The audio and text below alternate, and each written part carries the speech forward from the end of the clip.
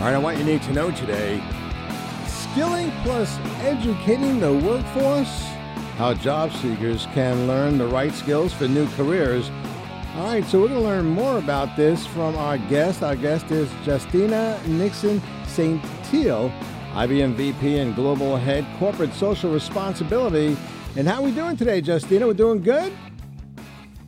Yes, I'm doing great. Thank you for having me. Oh, my pleasure. Well, listen, we all love IBM, so anybody I can speak to, anytime I can speak to somebody from IBM, I am very, very happy to do it. And now with the situation with jobs and people trying to line up their skills with jobs, this is actually a good day to discuss things with you. So I'm really glad that you're here today. So can you tell us about the program that you run over there? Yeah, so late last year, IBM committed to skilling 30 million people by 2030 with new skills that are required for today's job, but also preparing students for the jobs of tomorrow. And we do this by providing free resources, free training through a program called IBM Skills Build. Mm-hmm. All right, so it's IBM Skill Build. And so our listeners right now, what if they don't qualify for these initiatives? How can they still benefit from IBM's free resources? Yeah, so a couple of different ways, right? Mm-hmm. We first partner with organizations, for example, the U.S. Department of Veterans Affairs. We work with historically black colleges and universities and with the Especially Stern Foundation to bring free training to their participants, their learners, and help them connect to employment opportunities as well. If you're not connected to a university or a nonprofit organization that we work with, you can access IBM Skills Build directly on the platform. It's free, it's open to everyone, and it's on skillsbuild.org. And it's really useful for learning courses in cybersecurity, in artificial intelligence, even in quantum computing, which is a new and growing field, and also in data analytics. Gotcha. All right, so should learners just focus on technical training, or is there also value in learning about professional workplace skills? No, I think you need both, right? Mm-hmm. You need those technical skills in those areas that I just shared, but you also need to understand, how do you collaborate on a team? How do you increase your communication skills, leadership, time management? I mean, problem solving is a big one, right? So those are core skills that will make you successful no matter what area that you focus on or what industry that you enter into. So we provide not just those technical skills, but also those workplace learning skills, because that will help you not only obtain employment, but also advance within your job. There's been some barriers for people of color, and just wondering how we can overcome that, and if this is a program that they can look into and excel at. Yeah, absolutely. So I call this finding untapped talent. Okay. We all know that there's talent all over this country, but there are areas where they have been extremely underrepresented in tech. And this pertains to people of color. So that's one of the reasons that we are partnering with organizations and universities like our HBCUs to provide the free training, the free support, and also mentors and coaches, right? People who can help with career counseling, could help prepare those students with their digital resumes, their digital profiles, and help them connect to job opportunities.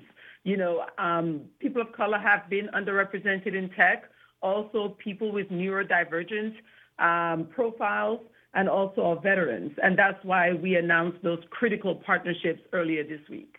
That's really great. It really is, and we're glad IBM is doing this actually. So the initiatives that you described involve like certifications and stuff like that. Traditionally, diplomas as well as credentials from shorter programs. So what statement does that make about how there are multiple ways of preparing for a career, particularly in tech, and how should learners decide what type of training best benefits them? Yeah, so I think it just really gives people more options, right? So whether you're a high school graduate, whether you're a graduate of a community college, a 4-year degree, or whether you've been working in the job market, you've been a part of the workforce for many, many years, this just really gives employees, employers, and learners more choices. And I think that's what's great for certificate programs like Skills Build, because it really expands the labor pool. We know right now it's a very tight job market. Employers are looking for people with very specific skills. For example, just in the U.S., there are 600,000 open, unfilled jobs just in cybersecurity. So you can actually obtain a credential or certificate and have an opportunity at an entry-level job, sometimes paying as much as $70,000 or more. Mm-hmm. So again, it expands the labor pool, it gives employers more options, and it also gives job candidates more opportunity as well. That's great. And when you say high school grad, that includes somebody that gets a GED? Because I know a kid who was bullied and everything, and he got his GED, and he's brilliant. And so does that include that as well? Absolutely. You can have a GED. You can take a program like Skills Build. It takes you 3 to 6 months to complete a certificate or credential program. You get a badge that's IBM branded, and you can use that, right? And it opens doors for you, right? It gives you an opportunity at an interview. It gives you an opportunity to connect with employers. And again, these are pretty good paying jobs in the tech field. So it's really open to anyone who really wants to advance their careers. And then going back to the idea of how do you know what's best for you? How do you assess your skill sets and really figure out what is the right certificate or credential? I think it depends on where you are, right? If you're in school, you could always talk to your guidance counselor. If you are about to graduate, you could talk to a career counselor.